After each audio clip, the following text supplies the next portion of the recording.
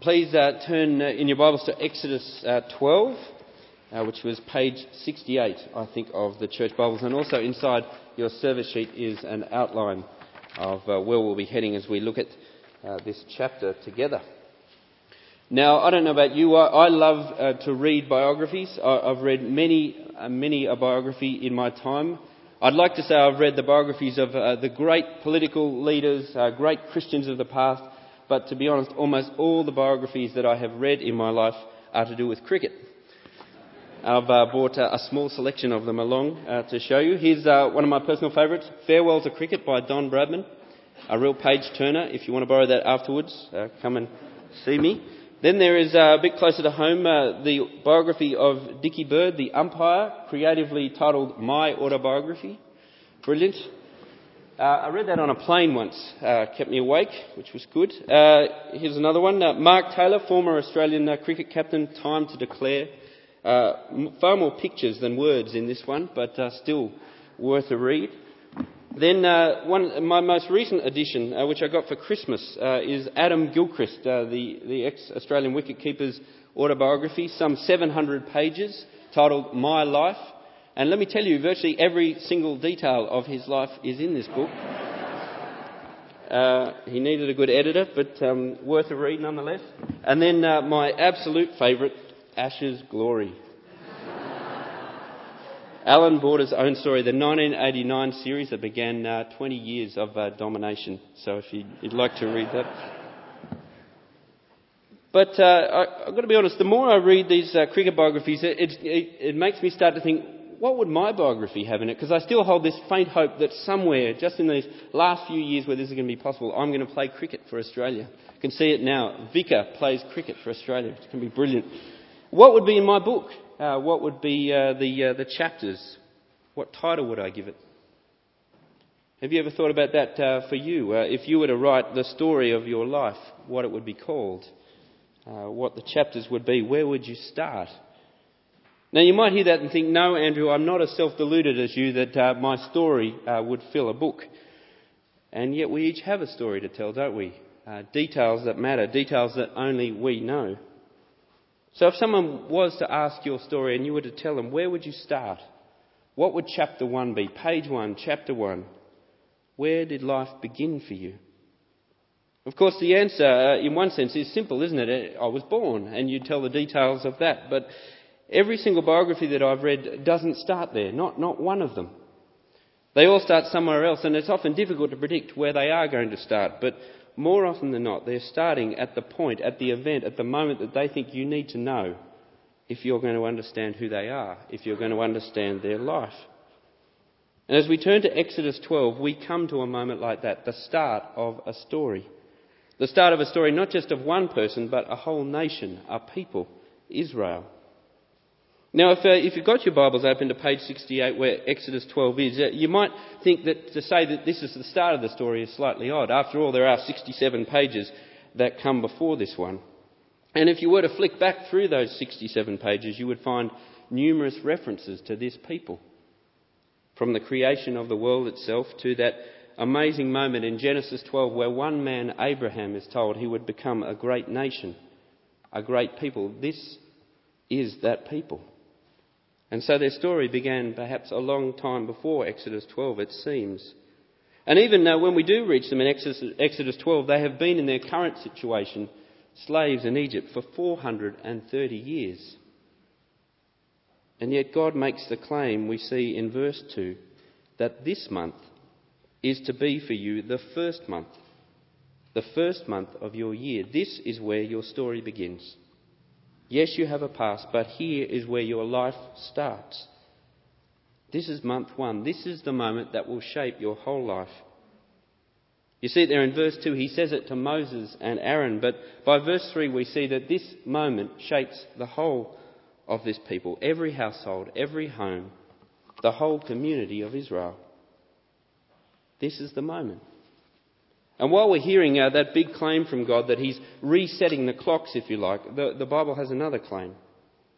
That as we see the beginning of their story, we are in fact seeing the very place our story starts. The story of every Christian, the story of this very community. You see, the reason this moment that we see in Exodus 12 marks the start of our story is that one event alone has changed everything. One thing has reset the clocks. A lamb. At the heart of the events that shape the story of Israel is a slaughtered lamb. And at the heart of the events that shape our story together is again a slaughtered lamb.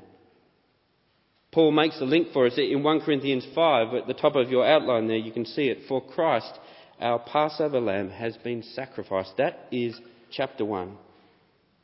And so listen closely to Exodus 12 and hear once more where your story starts.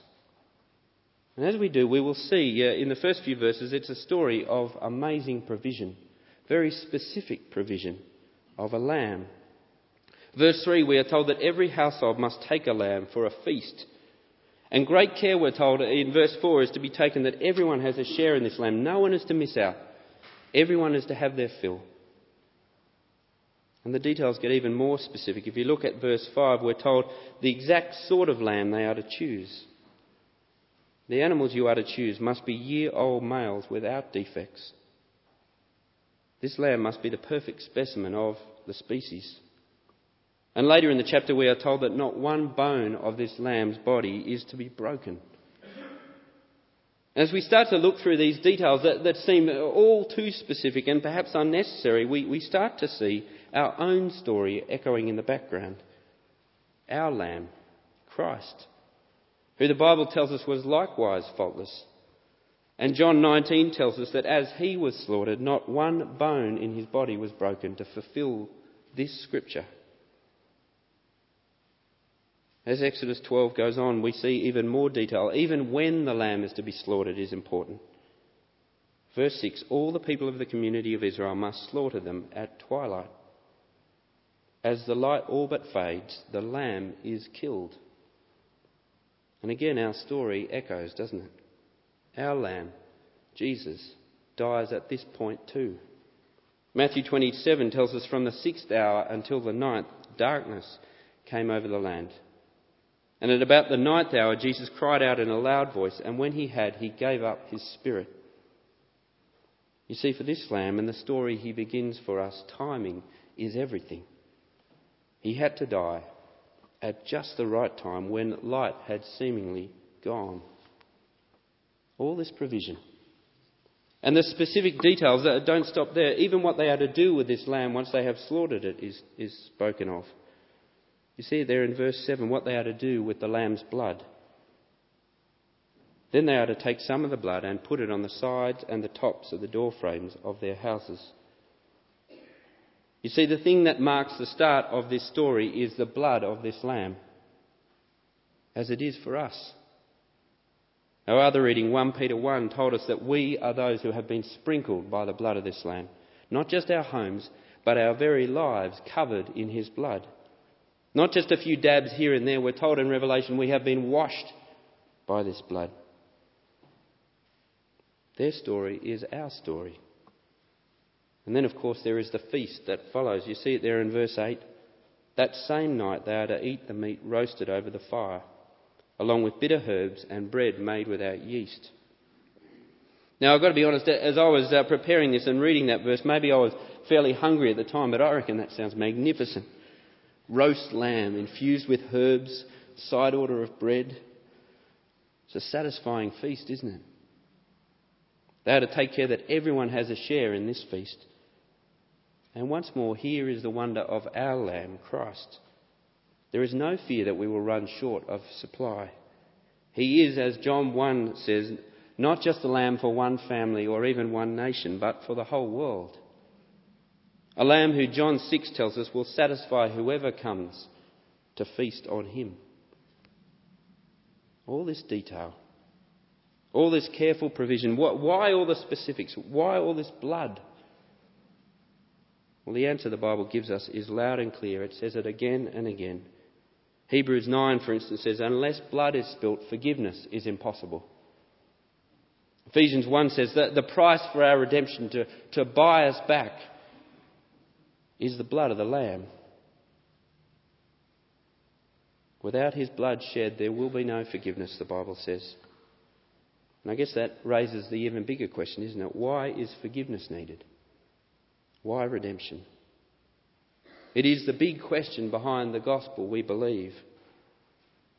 And to see why forgiveness is needed, why redemption is needed, you need to keep the two big realities that hover over this story in your mind. The reality of who God is and the reality of who we are. The first reality, who God is really a constant refrain all the way through this book of Exodus. God keeps declaring it. He says, I am the Lord. He says it again and again. We're not to miss it. God is King, Creator and Sustainer of absolutely everything. The children sang it for us this morning. That is the big reality we need to see. And the Bible declares that He is a loving King, a ruler who is utterly aware of our needs and cares for us. That the sun rose today is because He is King. That you are taking your next breath of air is because He is King. There is only one Lord of all creation. He will not share His throne because no one else can fill it. And so He commands everyone, everywhere to submit to His loving rule. There's reality number one. Reality number two that hovers over this story is who we are. And it's a reality shown to us by a Pharaoh, another ruler, another king. He's the king of the land that Israel find themselves in, the king of Egypt, who is told by Moses that he must bow the knee before the true king, before God, that he must let Israel go. Back in Exodus 5, we are given his response. Who is the Lord that I should obey him? In one sense, he seems to have every reason to ask that question, doesn't he? He's no minion. He is king of the richest, most powerful, most advanced nation on earth. Who is the Lord that I should obey him? But here's the thing. If God is the Lord, if he is ruler over all things, sustains everything, even the breath that Pharaoh breathes, then even for a Pharaoh, the question is incredibly foolish and dangerous. And it's not just Pharaoh who foolishly asks this question, is it? It is, in fact, the folly that drives every human that says in their heart, there is no God. Who is the Lord that I should obey him? And we perhaps don't say it with the pomp of an Egyptian Pharaoh, but we still say it with the same desire to be self-determining, to run our own lives. No one rules me, no Lord, no God. I choose how I live. Who is the Lord that I should obey him? Pharaoh's heart is our heart, a rebel's heart. And we start to see in Exodus 12 that such rebellion is not only foolish, but brings disastrous consequences. If you want to see why forgiveness is needed, see these realities. God is king. We live as if he is not, and he will judge all rebels impartially on that crime. And the book of Exodus shows how he judges. Slowly, patiently, not wanting any to perish, but all to come to repentance. And over the preceding chapters, we have seen the Lord send plague after plague on Egypt, on the Pharaoh, cursing their water and their food and their wealth and their health and even the light by which they live. All the things that propped up this mighty empire. The same things that prop up our dominion. He sends the plagues on these things to declare to Pharaoh and all of Egypt, I am the Lord of your water, your food, your wealth, your health, even the light by which you live. I alone control these things. That's who I am, that you should obey me. Each plague is a warning sign declaring to Pharaoh, you are not king. But Pharaoh continues his stubborn rebellion. You ever underestimated a danger that you were in? I was thinking about that this week as I read an article giving the story of how the actress Natasha Richardson died recently. It was a horrible freak accident, terrible. But two things stuck out from the story. The first was her decision before going out to ski that day to not wear a helmet. I'm okay, I don't need it. I know what I'm doing. And then the decision after the horrific accident, as she was still lucid enough to think she was okay, to reject the help that was there, the ambulance that came. I don't need it, I'm okay. Tragic misreading of the situation. That is the picture of Pharaoh here. Catastrophic misreading of reality. With the day, we're told, with the Lord, a day is like 1,000 years. He is patient. But this day, we see in Exodus 12, is the last day. The day that Pharaoh and Egypt are judged. You see it there in verse 12. On that same night, I will pass through Egypt, and I will strike down every firstborn, both men and animals. And I will bring judgment on all the gods of Egypt. I am the Lord. Make no mistake, it is a terrible judgment. And it is actually worse than it sounds.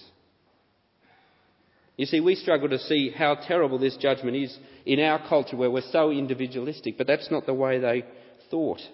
The family was everything, and within the family, the firstborn was everything. He represented the future of the family, the fundamental social unit. He was it.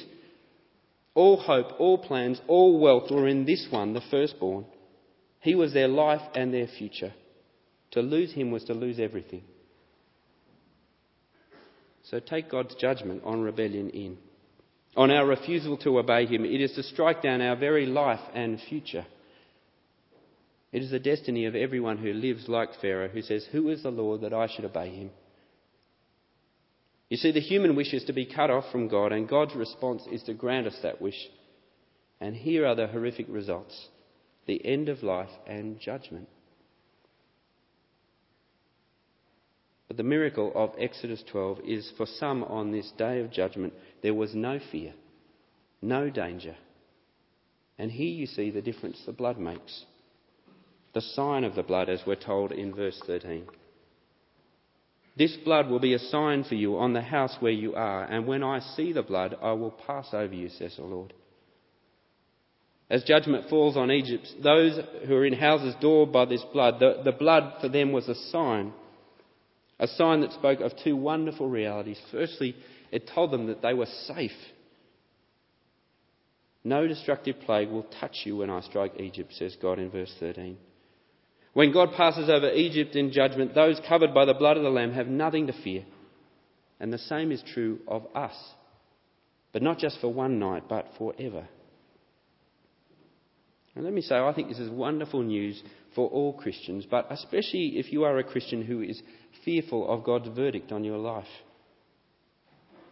If you're the sort of Christian who would look around a gathering like this morning and measure yourself by those around you and think when it comes to the Christian life, you're bringing up the rear.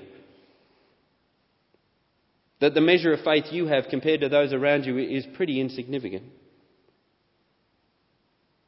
If that is you this morning, if you look around and feel like in the Christian life you are struggling, and if you're worried about how impressive that will look to God, whether you'll stand up to muster, then take comfort from Exodus 12. The sign, the only sign that God is looking for, that says that you are safe, that says that you are free from judgment, is not your works nor your measure of faith. It is the blood of the Lamb. Christian, your safety does not depend on the intensity of your faith, but on the simple act of taking refuge in the blood of Jesus. You need to know that's enough of a payment. As 1 Peter 1 puts it, God has not redeemed us with perishable things like silver or gold, but with the precious blood of his Son. And he says that's enough. So if you live life as a Christian fearful of God's verdict, take comfort. Then, of course, there is the opposite problem, isn't there? Not fearfulness, but false confidence. It's important to see that in Exodus 12, it's not that Israel was some cut above the Egyptians and that God has gone around the houses of Egypt and he's put blood on the good houses and left the others unmarked. There is no more redeeming feature in the Israelites than there was in the Egyptians. The only difference is the blood. It's the only thing that redeems us, nothing else. And we know that. But I suspect our hearts often betray us. We need to heed the warning of this chapter. Have a look at verse 22 and you'll see what I mean. God says, "Put some of the blood on the top and on both sides of the door frame. Not one of you shall go out of the door until morning." God says, go outside the place marked by the Lamb's blood and you will be judged.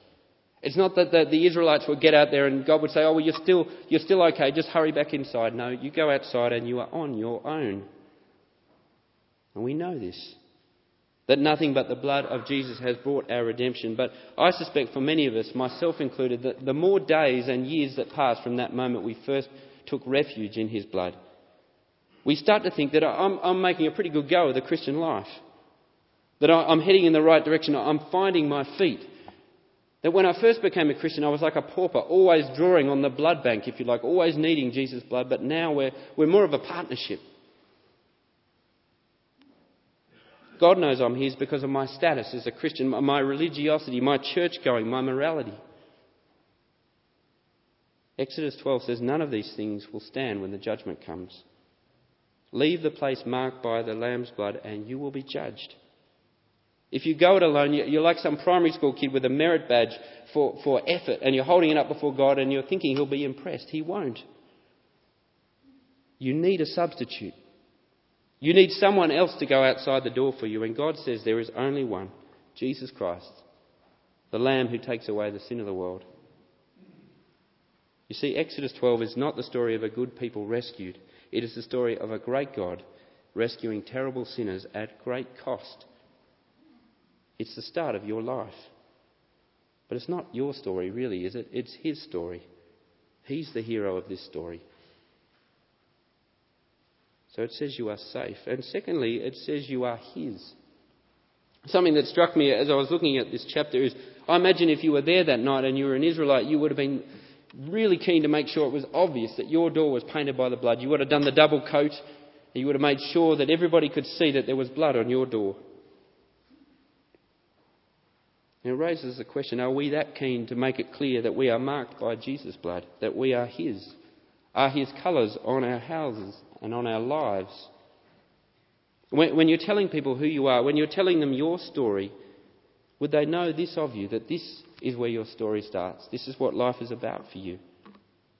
If not, surely it betrays whose judgment we really fear, and how little we realise our lives are sustained by this blood alone. The blood says I am safe, and it says I am his. But then, of course, there is in this chapter the other sign, the sign of no blood. Have a look at verse 29. At midnight the Lord struck down all the firstborn in Egypt, from the firstborn of Pharaoh who sat on the throne to the firstborn of the prisoner who was in the dungeon, and the firstborn of all the livestock as well. Pharaoh and all his officials and all the Egyptians got up during the night, and there was loud wailing in Egypt, for there was not a house without someone dead.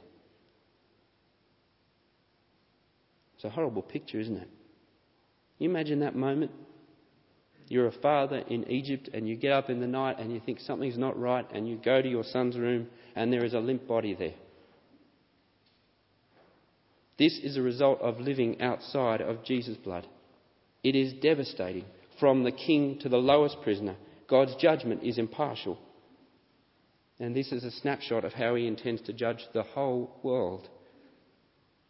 God's judgment here goes through the greatest military and political power there was on earth, like a knife through butter. And what he does in Egypt, he will do in every nation, every family, every person not covered by the blood of the Lamb. Let me ask you, what do you fear in life? Is it this? Luke 12 says, fear him who after killing the body has the power to throw you into hell. Yes, I tell you, fear him. The sacrifice of the Lamb is for some where their story starts, but for others it is where it ends. It is where the clocks stop. Every house has someone dead, either a son or a lamb. And the difference between those houses, if you were to look through the windows that night, it's not the people inside, it's not their merit, it's the blood. That day is coming to the houses of Ford. God has set the day. One of the things that's struck me in recent times, something that's bubbling away in our church family, is a concern that perhaps we talk about evangelism too much. That we've got this whole year, 1+1, where we're thinking about evangelism. Why are we always talking about evangelism? Well, here is why. God is judge.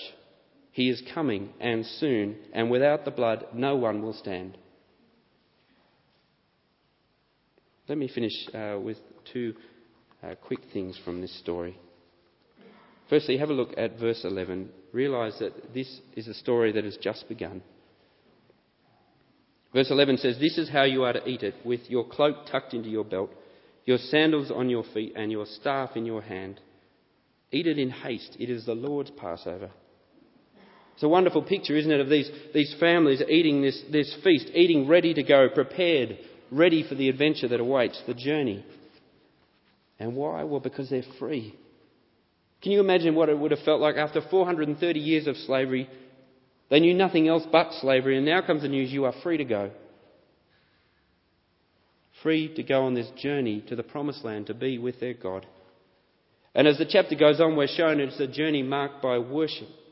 A life where we delight in God as our King. And that's what we're doing together this morning.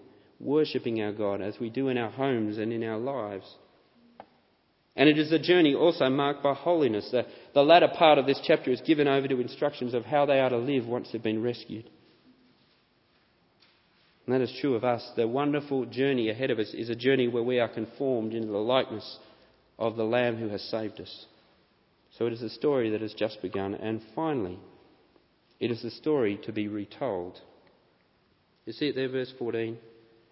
"This is the day you are to commemorate. For generations to come, you shall celebrate it as the festival of the Lord." This is our family story. By family, I mean this one that you are a part of this morning. We are a people who individually and together have been covered by this blood. And our birthday is coming up. A couple of weeks away, Easter. That's where our story begins. That's how big it is. And we are called to celebrate it, but not just at Easter. Every week we get together, this is what we're remembering. We gather to remember who we are and what God has done to rescue us. So let me encourage you, when you come to church of a Sunday, don't come necessarily looking for 10 tips of how to be a better Christian worker or how to be a better Christian parent. Come ready to hear the old story week in, week out. The story which tells you that God's judgment has passed over you out of sheer grace at great cost by his blood. And finally, if you're a parent, realise that this is your family story. You see it there in verse 26. "And when your children ask you, 'What does this ceremony mean to you?' then tell them it is the Passover sacrifice to the Lord, who passed over the houses of the Israelites when he struck down the Egyptians." What is your family story? Is it not this one? This is the one you are to pass on to your children. When they ask you, "Why are we coming to church again this morning? What's all this Easter business about?" This is our story. Do your children know where your life began? Do they know your birthday? Chapter 1. The day the blood covered you. Do they know that? Let's pray.